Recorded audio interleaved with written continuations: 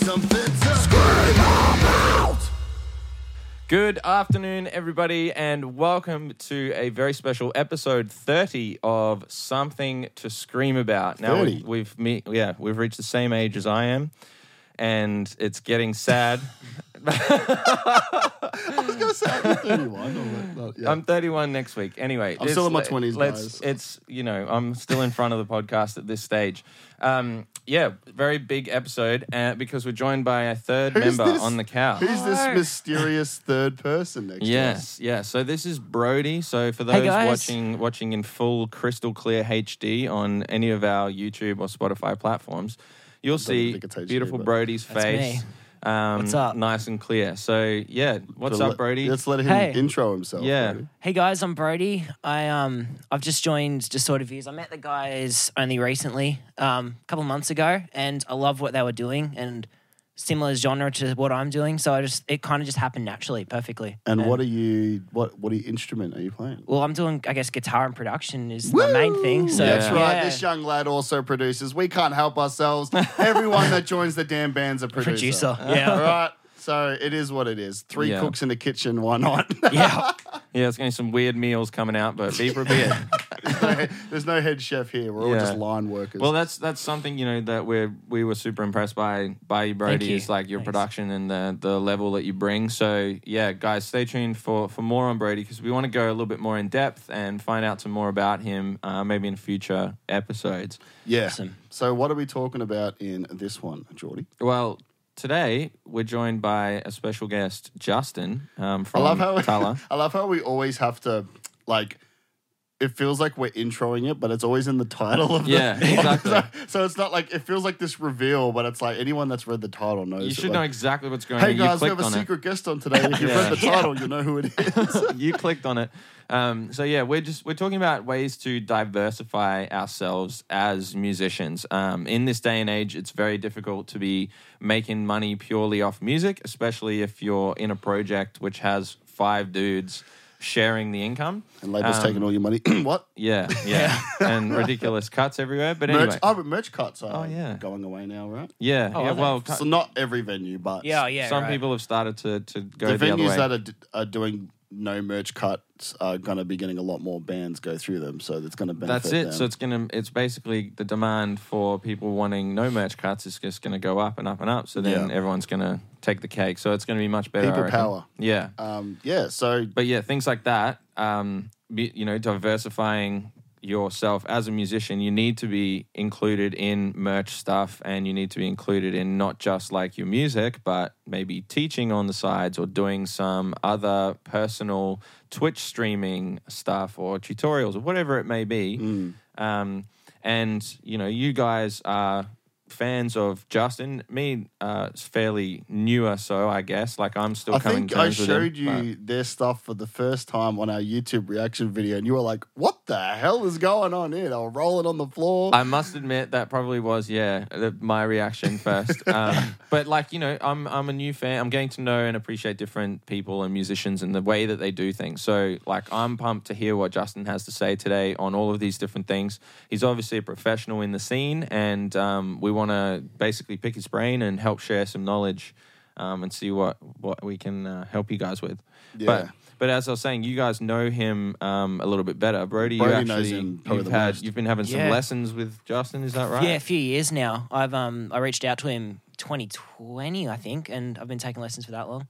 Awesome. So, Nice. 2021, sorry. That was, but still, yeah. And that's vocal lessons? It is, yes. Yeah, cool. So, So we're just going to have 3 vocalists in the band, 3 producers. Yeah. At least no one else is a drummer just yet. I totally nearly revealed something I shouldn't have then. Lucky I did it. Yeah. Let's go. Yeah, we got secrets in the back pocket. I do have a filter somewhere in my brain. But just to touch on that again, so it's being in current day, being a musician, you have to be able to make a revenue of income in multiple different ways. You can't just rely on only playing these days. Playing live definitely can get you paid if you sell tickets, but in the meantime, whilst you're in between tours and in between shows, diversifying by doing Twitch streams, like Jordan said, you can get donations, you can do tutorials. Patreon is a big one. We know Justin has one, which he'll get to plug later in the show. And yeah, or teaching drums, teaching guitar, teaching vocals, things like this. That's something I want to get into once I feel like I'm at a level that I am proud enough that I feel like I could charge for my services at that. I could teach producing. I'm happy for that. But like vocals or guitar, maybe a bit more better to go yet. That's right. You want to build like, you know, a name for yourself as a musician, not just, oh, hey, you're just that dude from that band. Yeah. Exactly. It's like you're an artist. You want to be able to express yourself in different ways. And I just think that, you know, this day and age, you're just really not going to be as successful as you might want to be if you don't start spreading your wings a little bit and finding some more things to do. You definitely got to go the extra mile nowadays, I think. There's so much competition. It's very saturated. So you need to really be unique and stand out and go that extra mile of doing a bunch more than just writing. So yeah, exactly. So maybe without further ado, we should just jump straight on into the conversation. We'll join you again afterwards to wrap it up. But let's head into the conversation with Justin. Something to scream about! Welcome, guys. So we got Justin here from the band Tallah and his solo project, HungryLights, and all the other thousands of projects he's got. How are you, Justin? I am even better than last time. This is definitely not the second take. No. Yeah. Thanks for coming No. on, I'm good. Thank you so much for inviting me. That's so good. Love the cat in the background. That's good. And Yeah. the Where pole. is she? Oh, there we that's Stella Luna. Is she gonna go on the pole or like? You'd be surprised. She's a weird cat. She's old though. She just turned 17, 16. Wow. Oh, wow. 15. Damn. I don't know. I got her when I was 17 and I'm 33. So Wow. whatever Yeah. 33 minus 17 is, that's how old she is. That's nuts. Yeah, wow. That's Awesome, cool. man. She's like using all of her 9 lives. That's for sure. Yeah, she doesn't act like a kid or like a cat. She acts like a kitten. Oh, The only yeah. reason you can even tell she's old is if you pick her up, you can see she's got like cataracts in her eyes. Yeah, Cataracts. Oh my god! Yeah. And I thought I was the dad joke king. That's over here. brilliant. Yeah, bro, we're super pumped to have you on the podcast. Today in the show, we're talking about basically diversifying ourselves as artists, and the different ways in which we can do that, and then also why that's important. Because we feel like in this day and age, like it's almost impossible to make money as part of a band just solely off your music. And you also want to try and make a name for yourself as an independent musician and try and, you know, showcase other areas of your life as well. So we felt like you might have some awesome things to share on that. Do you have do you want to go through quickly the types of things that you do broadly in terms of music? So in terms of music, like financially or just like what I do involving music? I guess, but like all of it, both financially and stuff that you do for free, because that's also part of it. You know, it's building you as a person. You know, so yeah, go for it, bro. Oh man, there's a lot. Like I think I got into music when I was like, I don't know, 10. That's when I started playing guitar. I never thought it would be like a career or anything. It was just like I wanted to learn how to play an instrument, and my mom was like, okay, you can play guitar. And I was like, I want to play trumpet. And she's like, girls don't like trumpets. You can play guitar. So learn how to play guitar. Just, I think when I was like 16, I started like recording my own stuff, and it was terrible because the technology in 2006 was like nowhere near where it is now. Like I had like one of those physical like 30-pound 8-tracks. Like you couldn't just go on your computer. So I didn't have it. Like it sounded like garbage, and I still wasn't like, I didn't ever think I was going to be like, you know, who I am today. So yeah, I like went to college for graphic design, and I had like a band on the side, and like I was still super into the band, but I was like, I want to just make music. Like I just love music, and I want to participate in that. And like, you know, it's like if you're like an illustrator, like you might not want to be a professional artist. You just want to draw stuff and make it look awesome. So it was like that with music. And I think it was around 2013, I started my first YouTube channel, and I was just doing covers and uploading originals, and it popped off. I won a couple of like Jared Dines' like vocal contests and stuff like that. Yeah. And then I ended up getting super depressed and deleting that channel. around like 50,000 subscribers. It was called Amneon. Yeah. And it like, it was just really hard. I was like 24 at the time, and it's like people are ruthless on the internet when it comes to criticism sure. and feedback. Yeah. I just couldn't handle it back then. So I deleted it and then like started over under a new name to like kind of like clean slate it. And that was when I really started like taking it seriously and doing it more as a career than like just like, hey, check out what I can do. Like I started really focusing on how can I market this so that more people listen to it and not just covers. Like what can I do to draw attention to this project? And covers was like the easiest way because everyone loves covers. Everyone watches covers and looks them up. So I'm like, if I can find a way to stand out when I'm doing covers, people will look at me instead of someone else's covers. Started bringing people in, directed them over to like HungryLights, and then that started growing. And I was like, I need more. People always ask me what vocal techniques I'm doing. So I made a scream tutorial and it got like 3 million views or something. Yeah. And it was like, I kind of realized, okay, between covers and originals and teaching people vocals, I could like make an actual career out of this. So I started doing that for several years before Tallah finally reached out and was like, hey, want to be our vocalist? And I was like, yeah, I want to be your vocalist. Instrumentals are great. Really great. It's a lot of fun. I'll definitely let Max know because he writes all the instrumentals for Tallah. Yeah. But Tallah, I'd say we really don't make that much money yet. And it's just because we're still such a small band. Like we're not on like a massive label. We've got some, monthly listeners, but we are on a label. So that has to go back to like, the money the label gives us to make a record or whatever. So it's like you make more money as a solo artist because all the stuff I do, it all goes to me. Patreon, it all goes to me. Vocal lessons, it all goes to me. And rather than having like what's that quote? Like don't put all your eggs in one basket or something like that. Rather than just having this one thing that you're trying to do to make money off, you just have a bunch of little things and they all kind of get sort of like bigger instead of one huge thing getting bigger. And then all of a sudden you're like, I don't have to get a job now because all these little things are trickling in, and I'm like, wow, I can pay my rent now. This is awesome.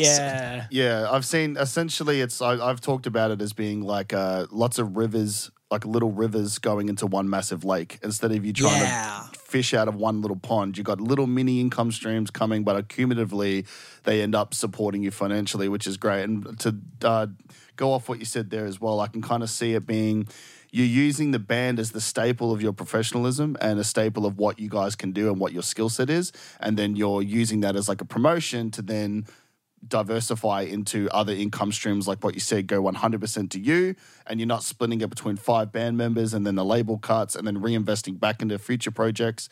Every time we've made money with Distorted Views, it just goes straight back in the bank account. And then when we promo the next song, the money that we made from the last song just goes back in. We don't actually. I don't think we've ever paid ourselves from anything. Yeah, exactly. And it does that for a while. Tallah is we just finished our second like headline tour, and we're not playing like 600 cap venues. We're playing like 300 cap venues, and sometimes we get like 300 people. Sometimes we'll get 150. Sometimes we get like 30. It really depends where we're playing.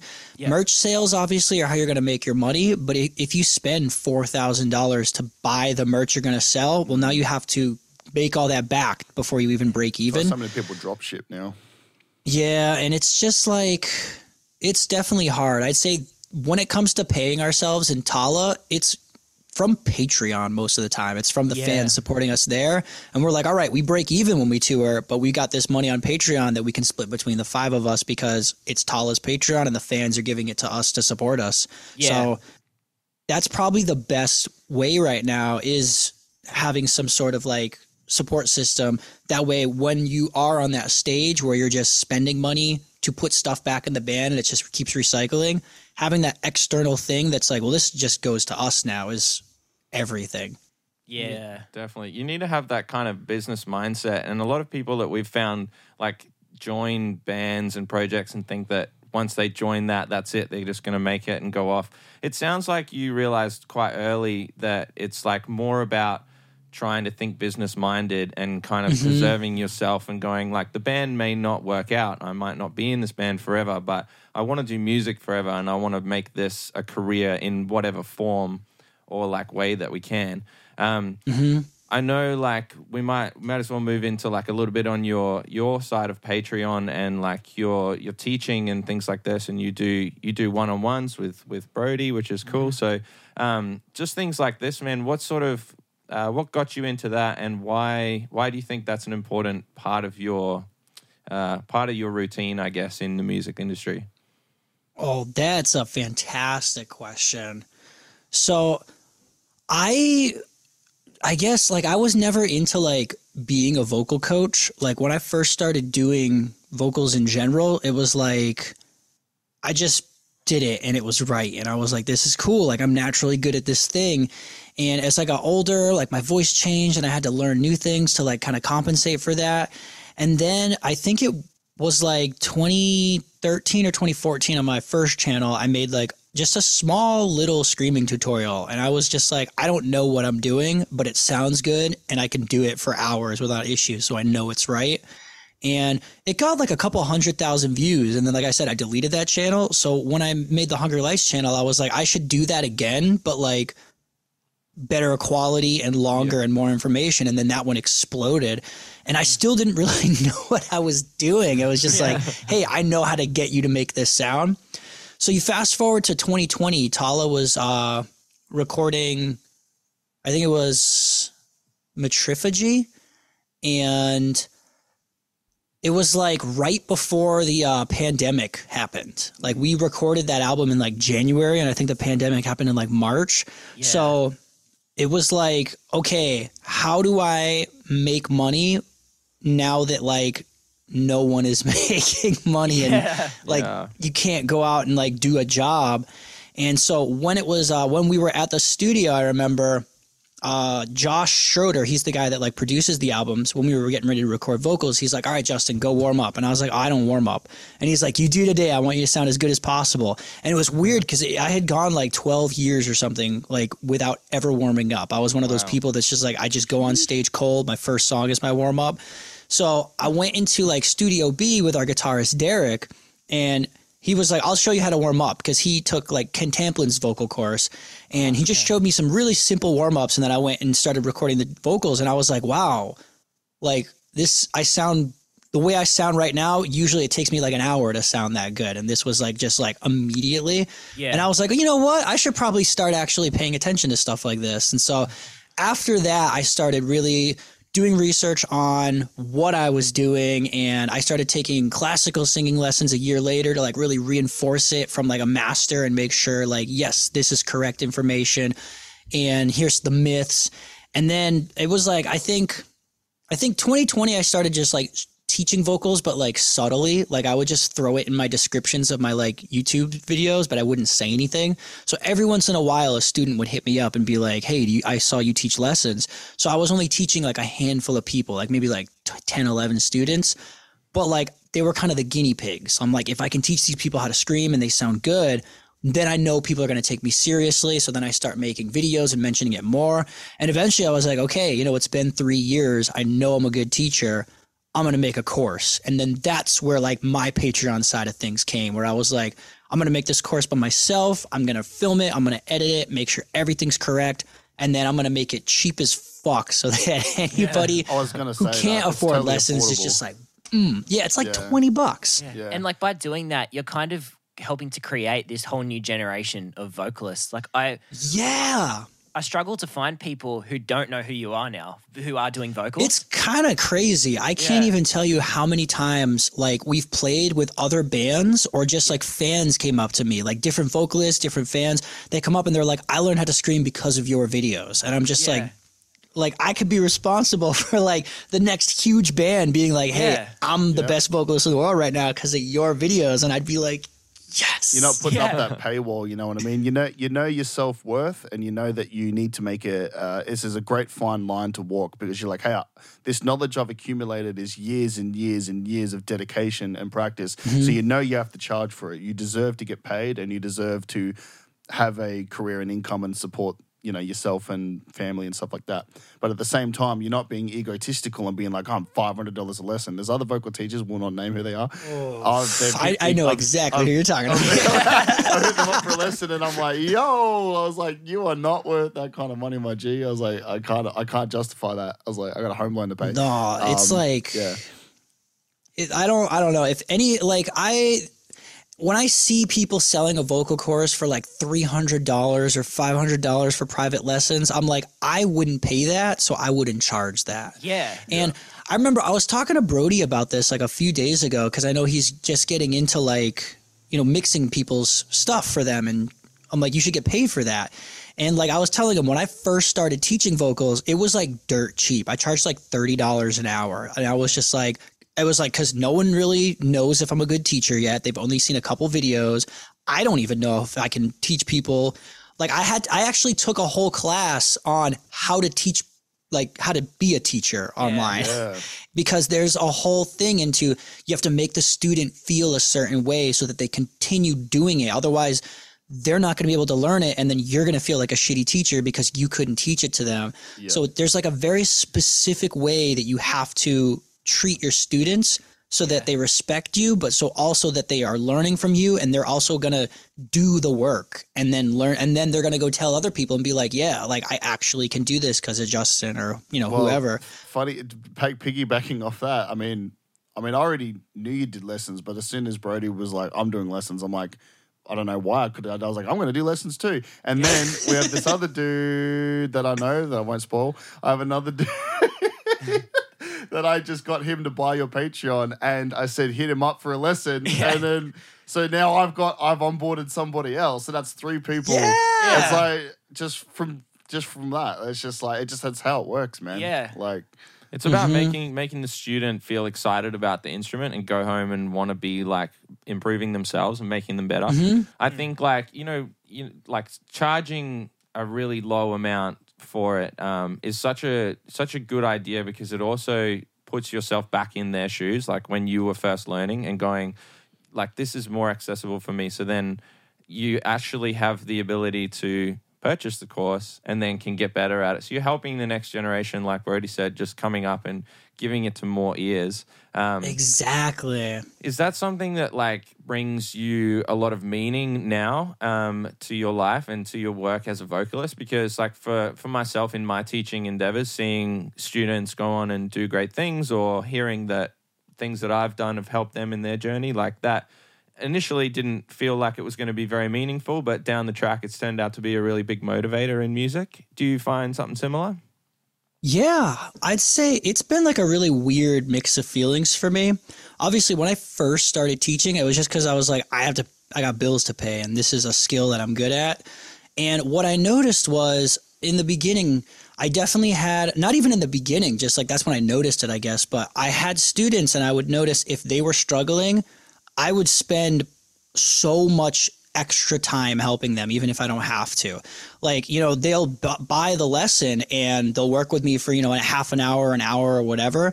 And then they'll like message me after and be like, how does this sound? And I'm like, try doing this. And then all of a sudden, like, you know, 3 hours go by and they've made a ton of progress. And I'm like, I'm just doing this for free at this point because I want to see them succeed. I'm like, I'm exactly the same. Yeah.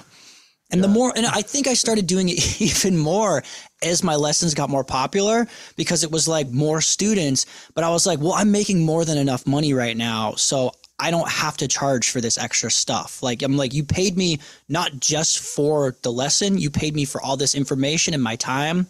Yeah. Like on the Patreon course, you know, they're not taking one-on-one lessons. So that's part of the reason it's so cheap, because I'm like, I already made this course. You watch the videos, you don't get the immediate feedback. But I'm like, well, it's a monthly subscription. So feel free to message me and send me what you're doing. And I'm happy to listen to it for free and be like, yeah, fix this, because you're paying for it. You're already there. You know what I mean? Yeah. I love how you tell people off if they skip a video. Yeah, that's so important. Because I started making that course after I started taking drawing lessons. I started back in like February, and I didn't make this course until like I think like a couple, like maybe a month or two later. But something because I bought like a $400 art course, but it worked. And the reason it worked is because the guy, I think his name was Mark Burnett, was like, don't skip ahead, spend time on this. Don't move forward until you can do this. And so I was like, okay. And then I just noticed, I was like, I'm getting so good at this so quickly because I just listened to what the teacher had to say rather than being like, I think I got it. I'm going to go ahead. Yeah. Definitely. It really makes a huge difference. Yeah. And then I should also mention, so I come from like a family of teachers. Like my grandpa, both of his brothers, my grandma, their whole lineage, like going back, they were all like college professors and stuff like that. So I'm like, maybe it's just something in me that makes me enjoy teaching because I'm like, totally. It's not even just vocals. Anything I learn, I'm like, I want to teach other people this because so many times I struggled. Like, I think I might have told Brody this a while ago, but like when I first started doing vocals, I could do them, but I didn't sound that great. And it took like 6 years before I sounded like professional. And I was like, okay, people will take me seriously now. So I'm like, why would I have someone else spend 6 years doing that when I could tell them exactly what they need to do? And now they just need to put in the time. And then maybe in like 2 years, they'll sound that good. Yeah, exactly. Yeah, absolutely. Yeah, man. Just speed it up. One of the questions I had, like, I'm not a vocalist myself, so this is coming from a drummer. I just wanted to know your opinion on like your ability to change your vocals based on when you're on stage. So when you're performing and jumping around and stuff with a lot of energy, which I've seen from various videos, bro, like how do you control your vocals? Because when you're in the studio, you have a much more controlled environment. You can You have a lot more time too. You can, if you do a shit take, you can redo takes and all of this kind of stuff. But when the adrenaline's pumping and you're out on stage and stuff, how do you balance the adrenaline and the want to run and jump around versus like, hey, I need to control my vocal performance enough? Like, what's the balance like for that? Oh, that's another great question. So when I first started doing vocals, like I said, I was definitely not as good as I am now. So if I wanted to record a song, I would spend all day on that song, like just take after take after take. And over time, I kind of realized I don't have to practice as much because I'm spending hours singing while I'm trying to get the perfect take. And that made it a lot easier for me to sing on pitch and to control my screams because I had done it so much and hit these pitches so many times and gone into these screams that I'm like, I don't have to rev up to it anymore. I don't have to think about it. It just became muscle memory. So then you kind of fast forward a few more years. Obviously, like I'm an athlete. I go to the gym like crazy and just like I have really good endurance when it comes to muscle fatigue and just like my cardiovascular health and stuff like that. So I can do a lot more on stage compared to the average person because I'm so healthy. Especially in America, a lot of people here are just like super overweight and they drink all the time and just smoke all the time. I don't partake in that stuff. Australia is right behind you guys. Yeah. It's just like, so it's like if you're overweight and you're smoking all the time and you're drinking all the time, you're not going to be able to go nuts the whole set. But like I said, I have a ton of energy too, so that kind of couples on that. But like in the studio, I typically try to treat it as close to a live performance as I can.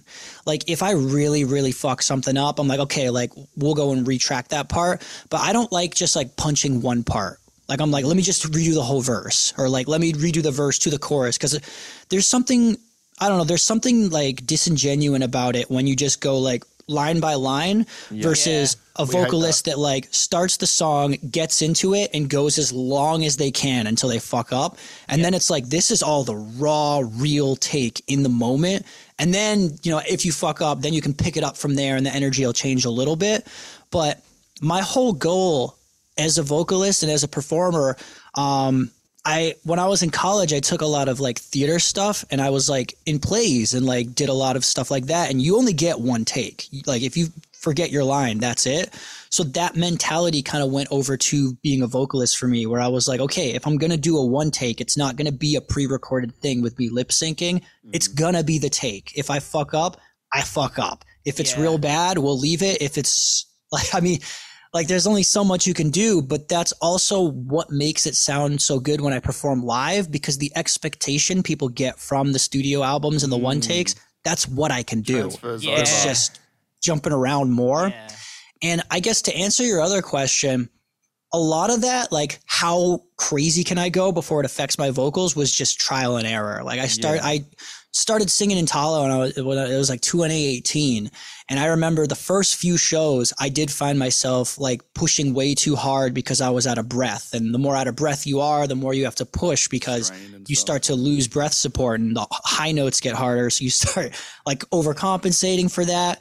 And then I noticed there were parts where I had like really long aggressive rap stuff, but I was like jumping around too much. So I was out of breath and I was cutting myself off. And I would like listen to, some of those like bands from the 90s, like Slipknot.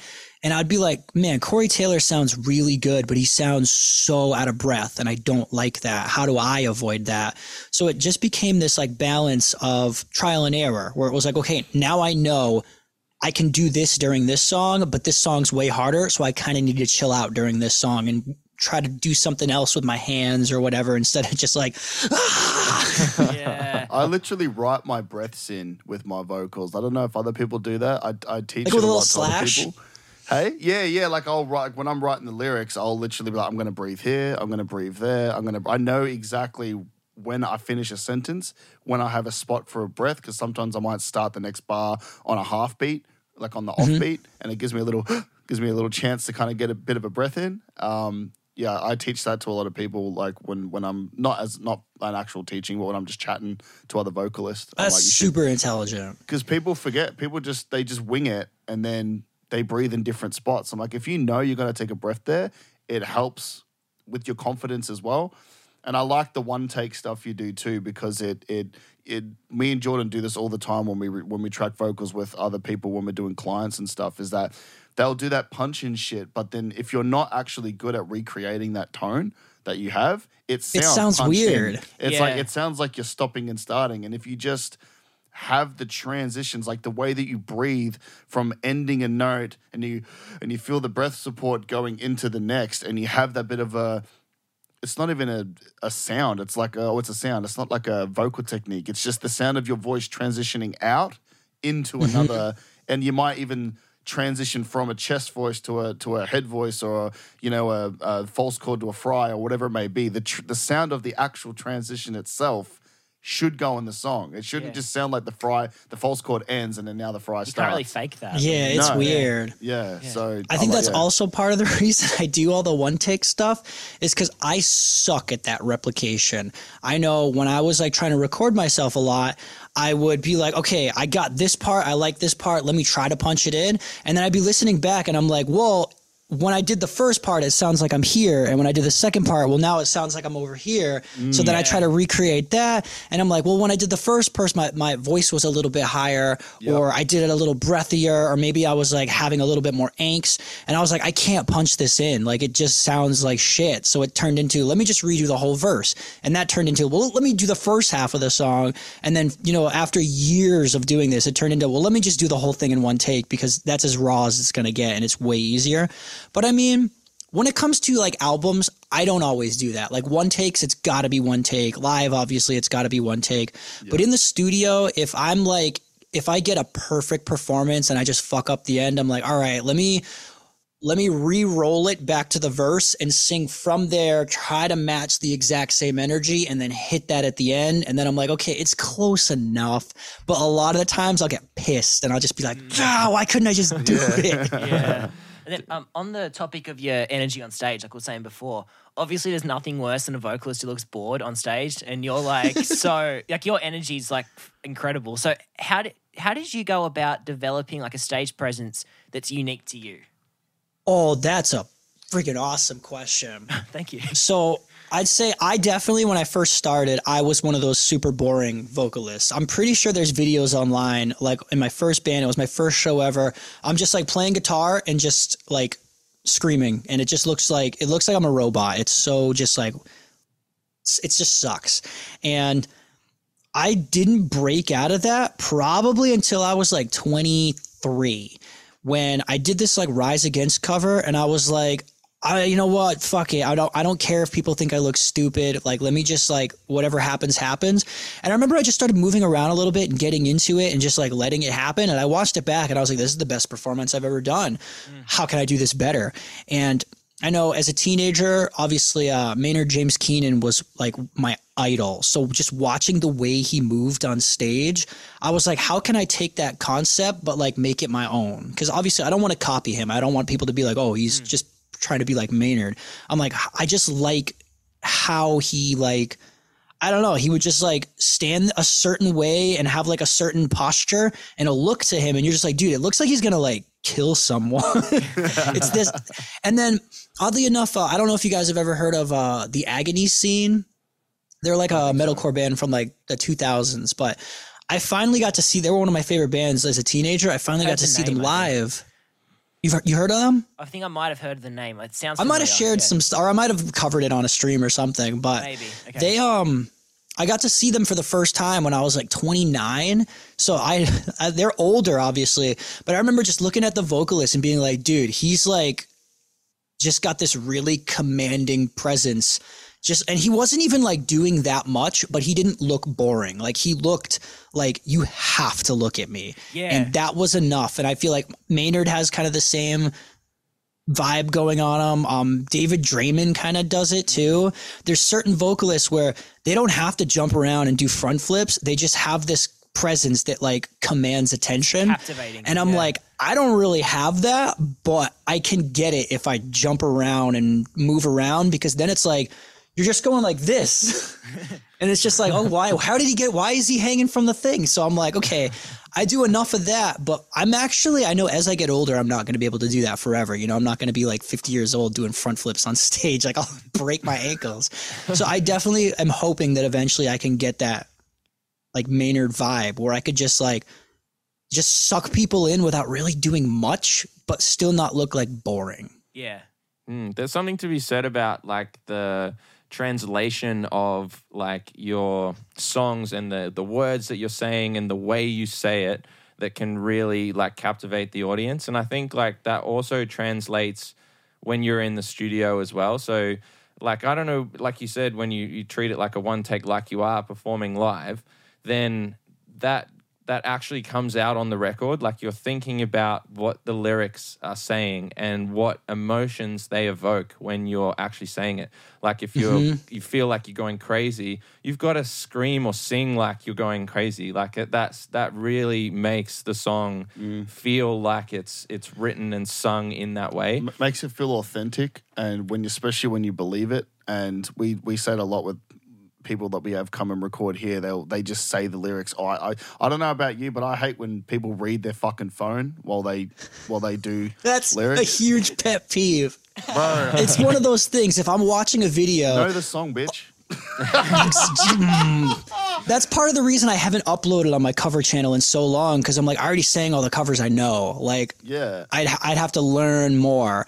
And one thing I cannot stand is exactly what you said. You're watching like somebody do a cover online, and you're watching their eyes, and you just see them doing this, and you're like, he's reading from a goddamn. You can just tell. Like, it sucks their attention. Man. And especially when it's your original music too. It's like you don't even know your own original music. Like, bro, hold up. Like, and then it's gonna help with the performance when you resonate with the song, when you know the song, you know what it means. You wrote the lyrics yourself, or you wrote them as a band, and you're like, wow, this is the meaning of the song, right? Even if it's not meaningful, even if it's a song about partying and getting lit, then get lit in the studio. Get into it, bro. Like, I love that. Like embody what the song is. And I think you've done this a lot in your covers, which is probably the reason why your channel did blow up the way it did. Because I remember when I first started watching you were in like a suit and tie and shit. And I was like, what the fuck is this motherfucker? Like, he's in a suit and tie, and then the song would start, and you're just like,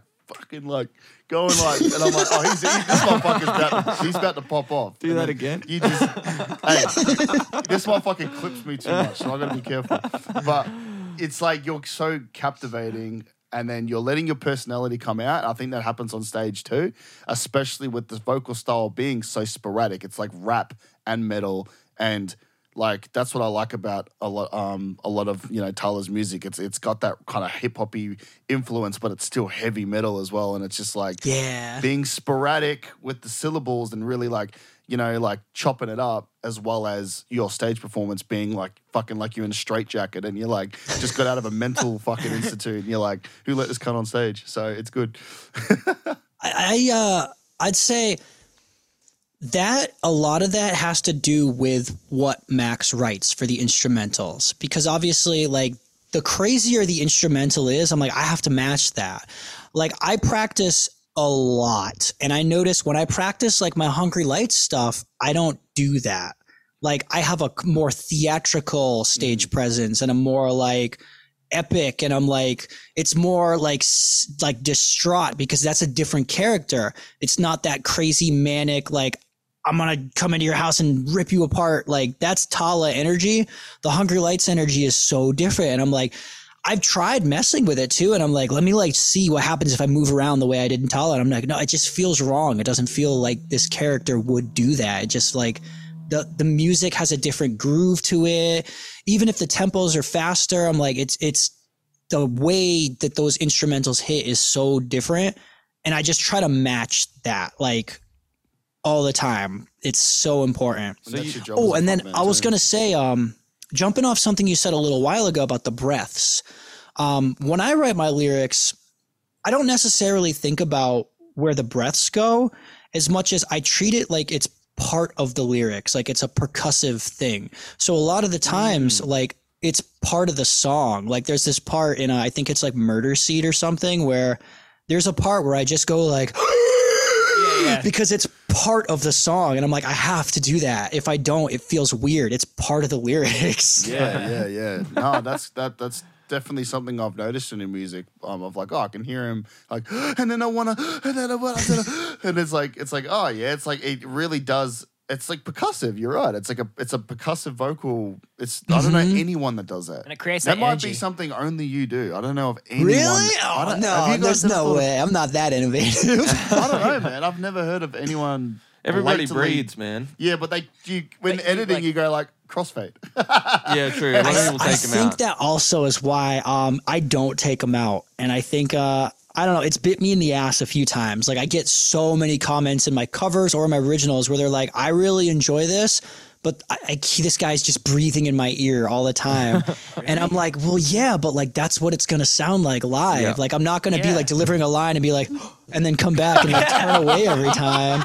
Yeah. Like when you're doing it that fast, you have to and do these gasps because it's like I need to have full capacity at all times or it's not going to hit the way it needs to hit. They're noticeable and people are very noticeable. And people are used to clean. So like the music is so edited these days. Yeah. We're going to like, I won't get into it now because we'll talk for ages, but the AI stuff that's coming to production and oh my God. Yeah, man, it's bad. Like, even FL Studio, what I'm using at the moment, has got all these new features. I'm like, Jesus Christ, I don't even have to know anything. I can just click a button and it'll just master the song for me. It's like, what are you doing? It's like, not as fun. No. Yeah. That definitely turned me off covers for a while too. Because I'm like, dude, why would I take the time to learn how to sound like Will Ramos or Alex Terrible and cover one of those songs and be kind of close to it and have people go, whoa, when now you can just type in like, I'd like to hear Alex Terrible AI singing Blind by Korn, and then the AI does it for you, and it's just like, okay, that's going to get 1 billion views, and mine's going to get like 30,000, but I actually took the time to learn it. I cannot stand that AI shit. There was a song that came out recently that blew up, and it was like Plankton from SpongeBob singing a Plankton, song. Yeah, it was like a song in the style of Bring Me the Horizon. Yeah. And you listen to it, and you're like, this does sound like a Bring Me the Horizon song, and it does sound like Plankton. But I'm just like, but it's not real. Like, it's a computer made this. Like, I don't care about it. There's no life in it. Yeah, exactly. I feel like my intuition is that like there is something kind of essential about human creativity that may not be able to be replicated. So it may be able to take us along like all these places where you can kind of redo covers of things that are already out there and stuff like that. But I think it might hit a wall in terms of creativity.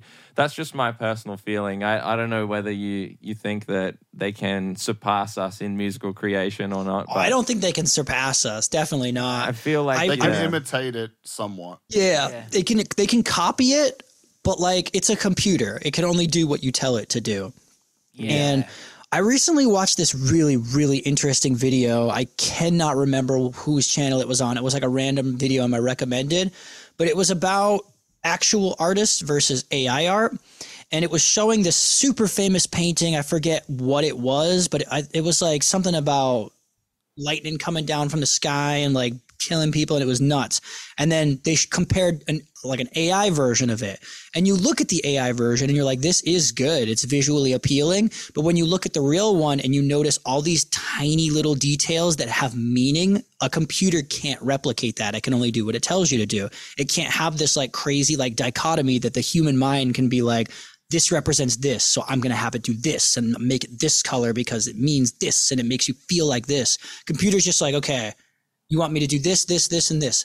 Boom, there you go. Yeah, it's got the consciousness behind it. The human connection, the same thing that music has, like frequencies and the way that you perform the song. It's like you can hear something and have an emotion is still inside you that's like, it's through sound. Through sound alone. It's crazy. It's the same thing I think about like when everyone grids up their music perfectly. It's like if you have a little bit of imperfection in your music, it sounds more human. It sounds better. It's like when it's so perfectly lined up and perfectly done to an algorithm, then it sounds too good or too polished, and for whatever reason, That's what I tell people, if you're going to do MIDI drums, I'm like, track it to the grid and then take everything and move everything slightly off. Have some parts where you like literally like, here's this snare, turn it down so much that it almost sounds like the drummer fucked up if it was a real drummer. Make it sound like a real person. Because if you're doing MIDI drums and then you put that time into like making it fake or not making it fake, but like making it not sound fake, you take all this time to move it off the grid and turn everything down individually. Well, at that point, you're like, well, now a drummer did play it sort of in my head. That's how I do it. I'll just kind of like think about how I'm going to play it and go, well, that double on my foot isn't going to be as powerful, so you have to bring it down, and I'm probably not going to get that perfectly on grid, so slide the second one a little bit closer, and then like you say, I don't want every snare to sound like the exact same sample. Just like I move it around the sample things. I'm like, all right, this part, I'm like, if I was a drummer, maybe I messed up and I hit it more towards the edge near the rim. And then there's parts where I'm like, because like I drum, I'm not a great drummer, but I can play like rock and roll shit like Three Doors Down in like 10 years.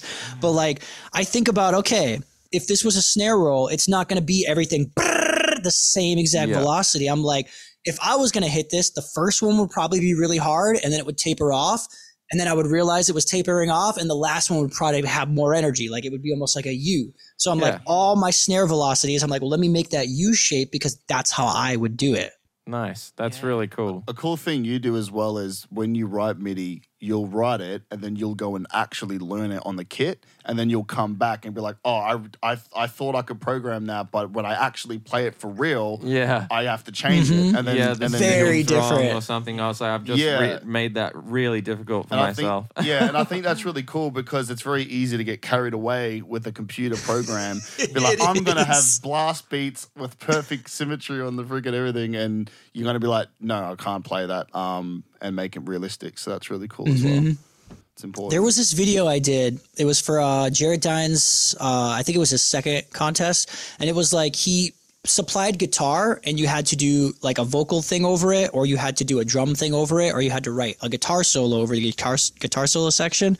And his whole goal was he wanted to have the best guitarist, the best drummer, and the best vocalist and throw them all into one song and see what happened. But I entered as all three at the same time. And the reason I'm bringing it up is because I had programmed the drums, and then I was like, all right, now I have to play it. But I was like, but I don't have drum mics, so I have to perfectly play what I played in the MIDI to make it like look like I'm playing it, right?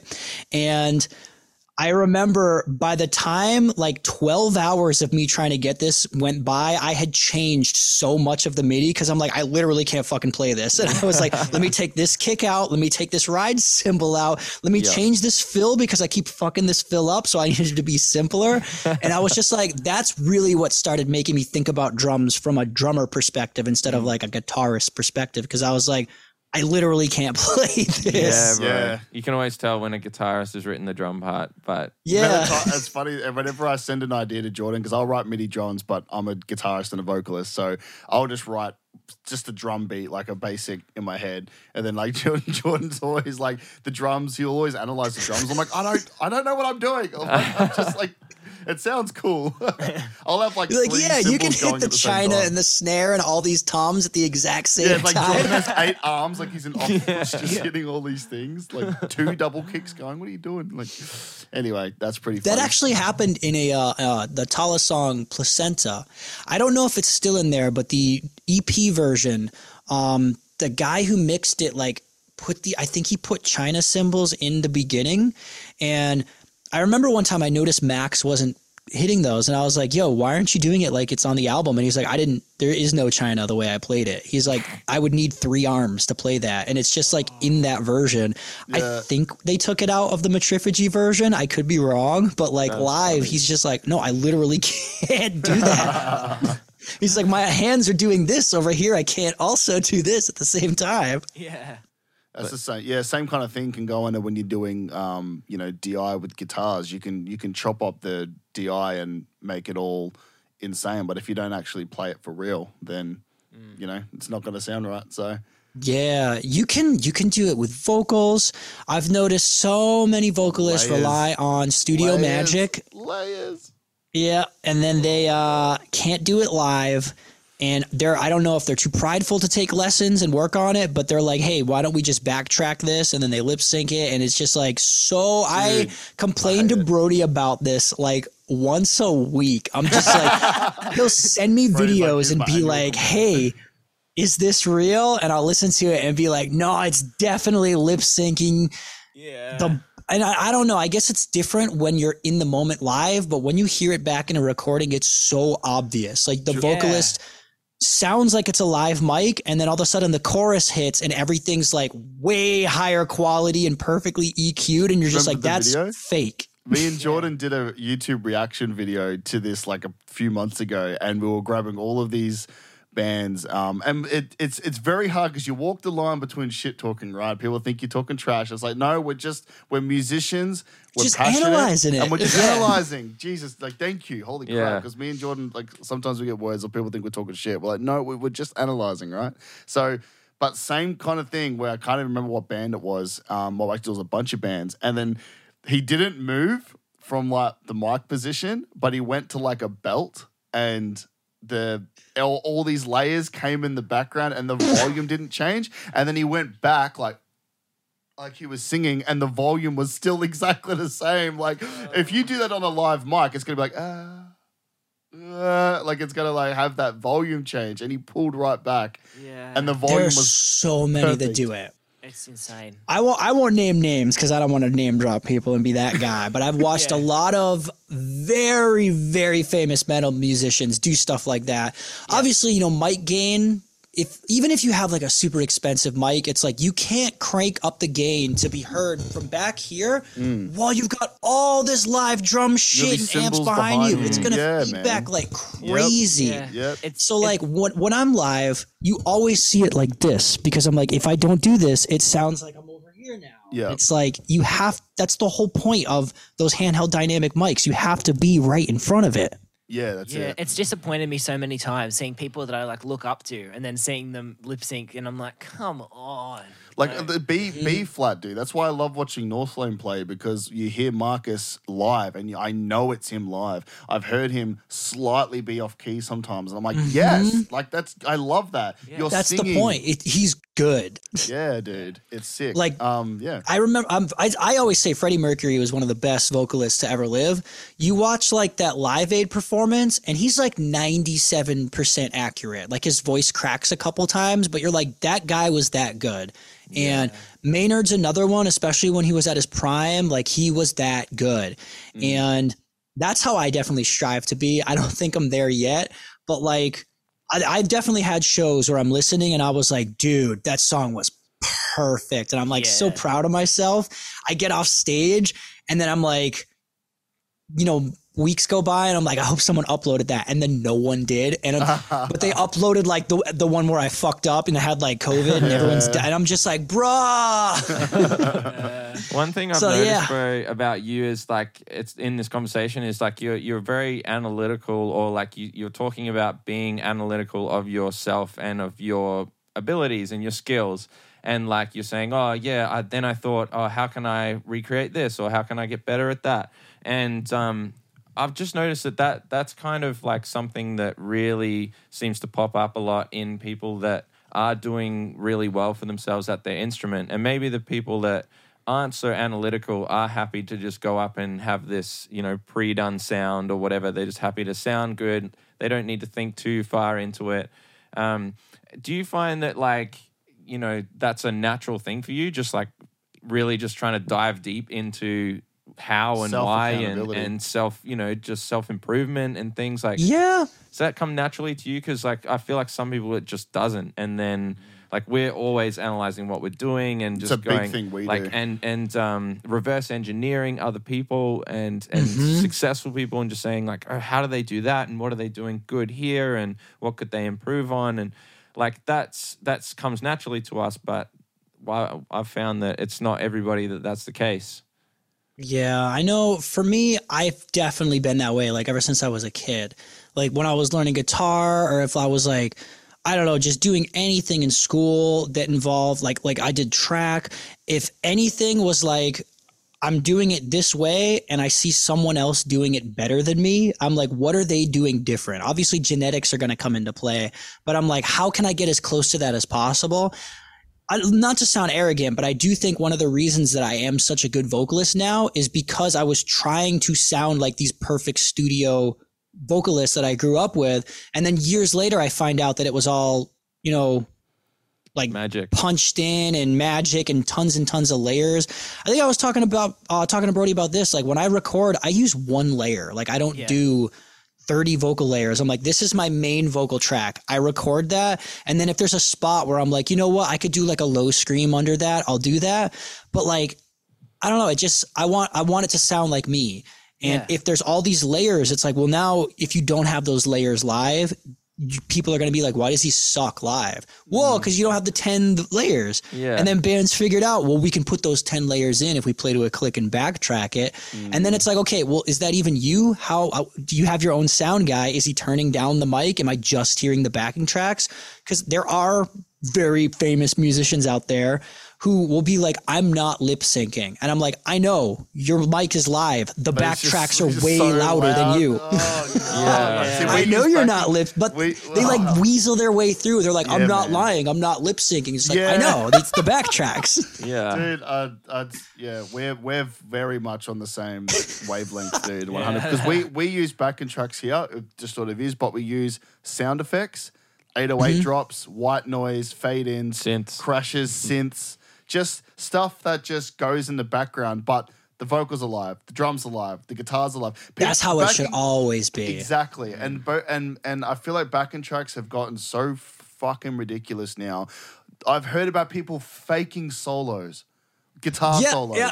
Bro, that's ridiculous. And putting double kicks in the back. Yeah, like this triggered drums and stuff is bad enough as it is, having drums that are like, you know, they're doing these crazy fast double kicks and you're like, it's a computer that's just like quantizing it, man. Exactly. Like, it's like, that's not what it sounds like. That's why I love Max. Like Max hits so fucking hard. I can't tell you how many times I get hit with broken drumsticks and I'm like, you just broke one like a verse ago. What are you doing?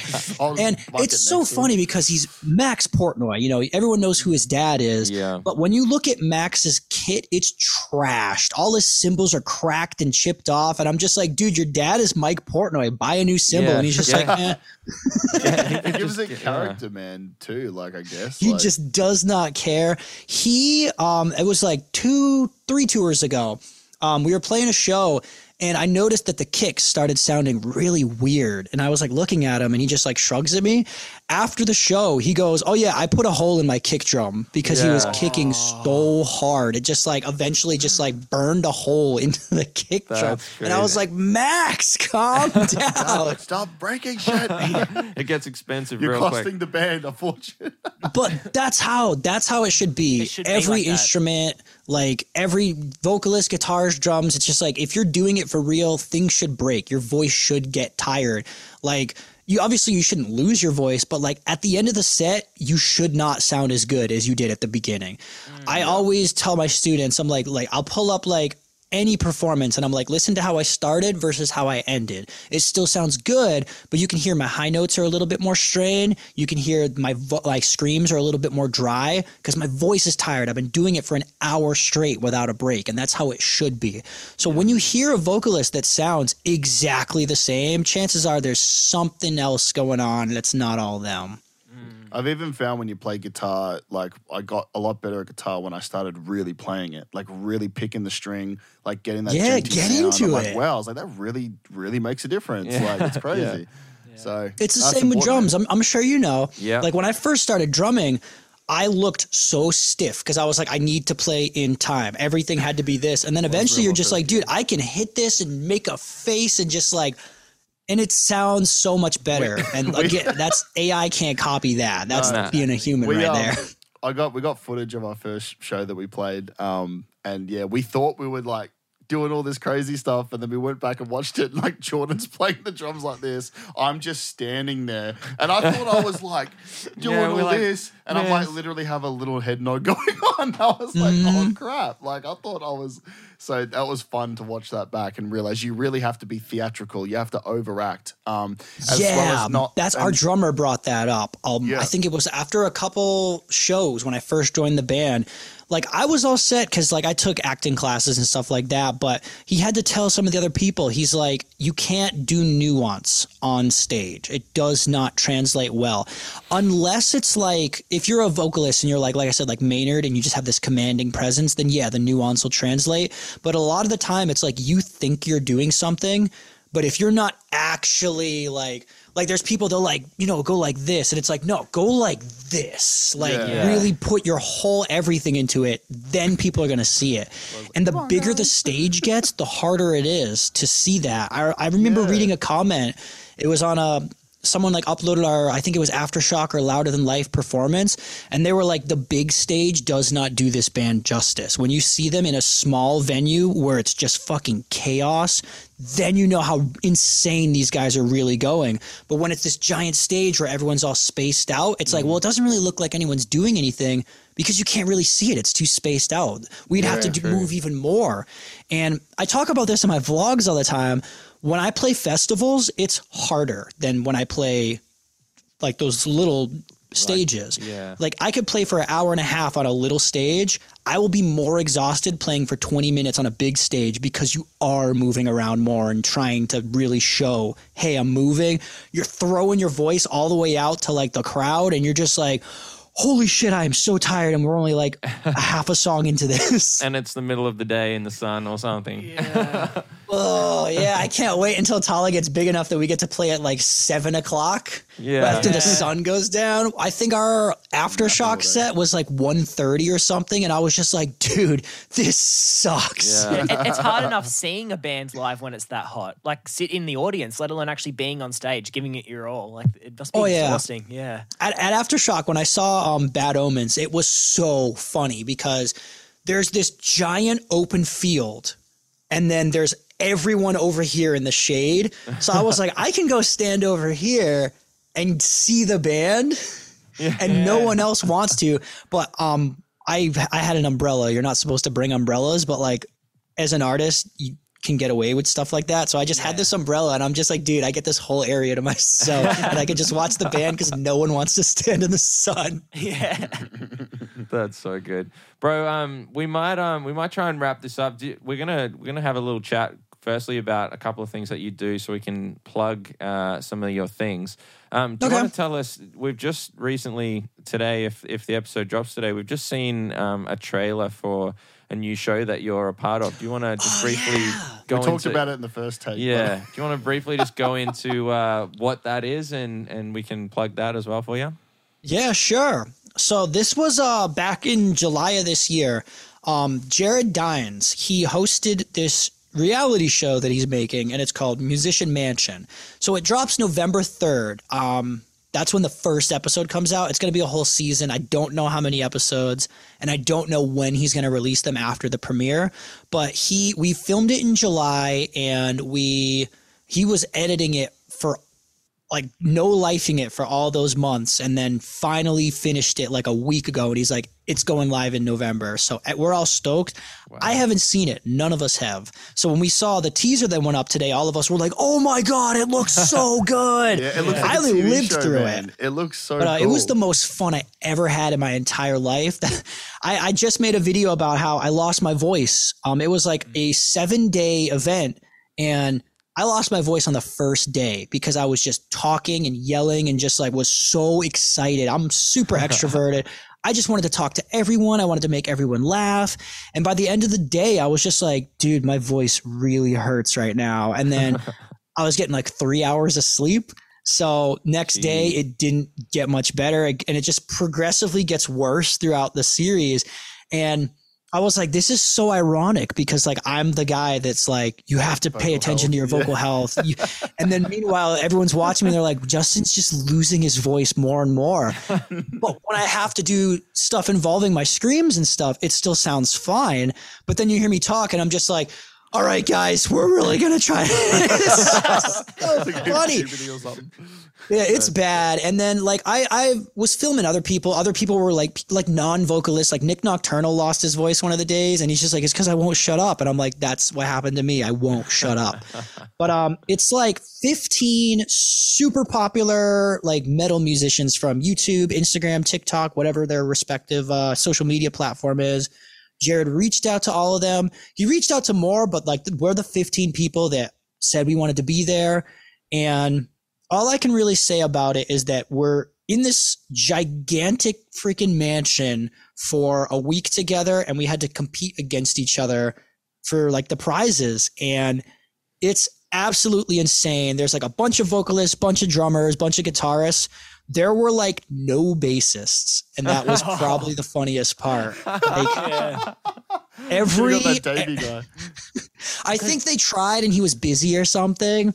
A lot of people were just busy at the time. But there are no bass players. All the bass players like on the show are guitarists that were like who play bass. They got demoted to bass because 3 guitarists, no bass, or someone gonna do it. Yeah, fair enough.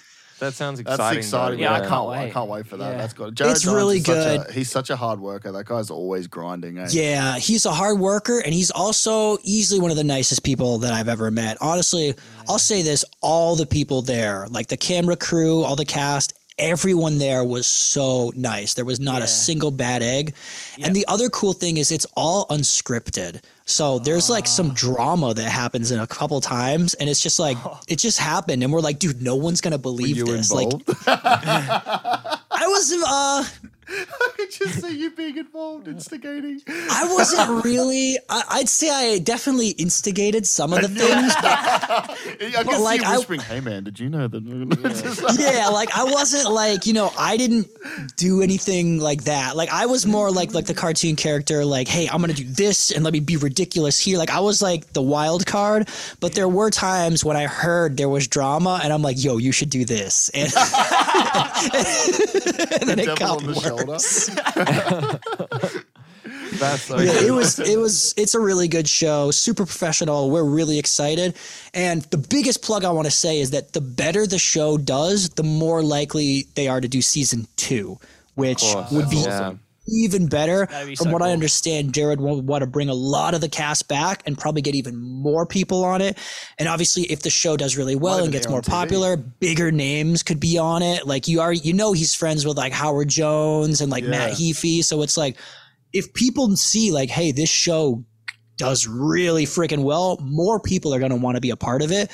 And then you might end up with like, you know, battle of the bands happening where like actual bands are showing up and like doing crazy shit. Such a good idea. Instead of it being solo people, like you bring a full band and have full bands like doing fun challenges against other bands, and it'd be so cool. Idea. I would watch that. Yeah, me too. Yeah, I'm really excited to see where he goes with it because again, the better it does, the more money it's going to make next time. So the bigger the budget, and then it's like you can probably go to other places. Like you just never know what's going to happen.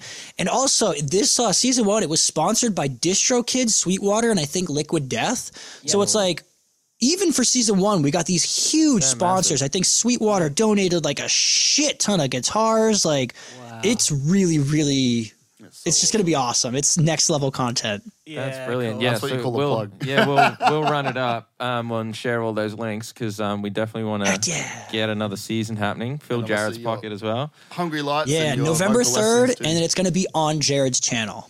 Cool. Awesome. And then what about yourself, bro? You've obviously got your Patreon and then you've got your vocal lessons and things. Like, is there anything else that you want to plug at all?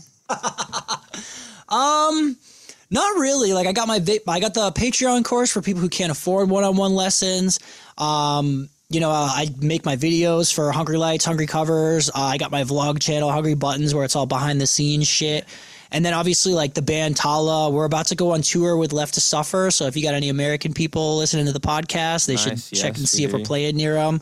Like I got other little things, but they're not really worth plugging at this point in time. But maybe someday they'll be big enough where I'll be like, yeah, check this out too, and check this out too. You have a podcast yourself, don't you? Like you and your friends. Oh yeah, I forgot about that. I do. It's very, very small. It's just on YouTube. We have like 300 subscribers, but it's called Around the Clock Podcast, and it's just me and my friend James. And I don't know. It's really not themed. We just talk about whatever. Like it's the clock theme. So like every episode is 1 hour long, and every 12 episodes we bring a guest on, and then every 24 episodes that's a season. And in theory, it's like, okay, it'll take you a full day to listen to this whole first season of podcast. So it's kind of cool. Yeah. I like it, man. I like it. Well, like I feel like we could have you back on in the future to plug a few more heck things. Yeah, this has been amazing. The end of the season, just like recap the show as well as anything else. That'd be cool, man. Yeah, I'd love to. You guys are super chill, and it's just been awesome. Thank you, man. Thanks, bro. Thank you. Like so again, thank you very much for taking the time out to come and join us today, bro. And we hope we can chat again real soon. For sure. Yeah. Thanks again for the invite. Awesome, bro. Thanks, man. Thank you. Something to scream about. All right, and that was Justin, and that was an amazing conversation. So many gems there. I could go on. We could talk for that dude for hours. I feel like every guest we have on, we could seems to be a common thing. We could just talk for hours. Yeah, exactly. So we try to keep this podcast full of good information and not too long. So, you know, you can actually listen to it in one session. So, what do you guys have anything to bounce off what was said? Personally, like I said to him in there, I noticed how analytical he was about everything. And like every question that we threw at him, he was sort of really thinking about how he went through the process of getting to that and breaking down, okay, I'm doing this, so I need to improve here and all of that kind of stuff. Yeah, self accountability is so massive, and we talk about it so much. If you're an active listener of this podcast and you come back for every episode, we talk about critiquing and criticizing yourself. And the people that don't make it are the ones that can't take criticism and the ones that can't reflect in the mirror and say, I need to do this better, I need to train here better, I need to do this and that. And when you look at people who are successful, 9 times out of 10, they are self-critical and analyze themselves and improve. So. Bing, bang, baggity, boo. So, again, Brody, thanks for joining us. Thanks for having me. On your first podcast episode. Hopefully you might be able to join a few more. But we'll learn more about Brody and his skill set on another episode. Yeah. But this one was more about the business side as well as having Justin on. He's a great guest, really knowledgeable, good following, and we just wanted to pick his brain for an hour. So I think we'll do... And either the next one or the one after, we'll have an extended housekeeping. We've got episode. 2 more episodes to round out the year. So one of those will most likely be chatting to Brody a little bit more, and then we'll see what we can conjure up for the last episode of the year. But any suggestions? Mystery guest. Yeah, throw them in. We're always keen to hear from people who are listening. And any support is appreciated. Sharing the episodes. If you see any clips online, grab them, share them around. It does help more people reach this podcast and learn more things. Thanks, guys. Awesome. Thank you. Thanks for watching. See you guys. Bye. Bye.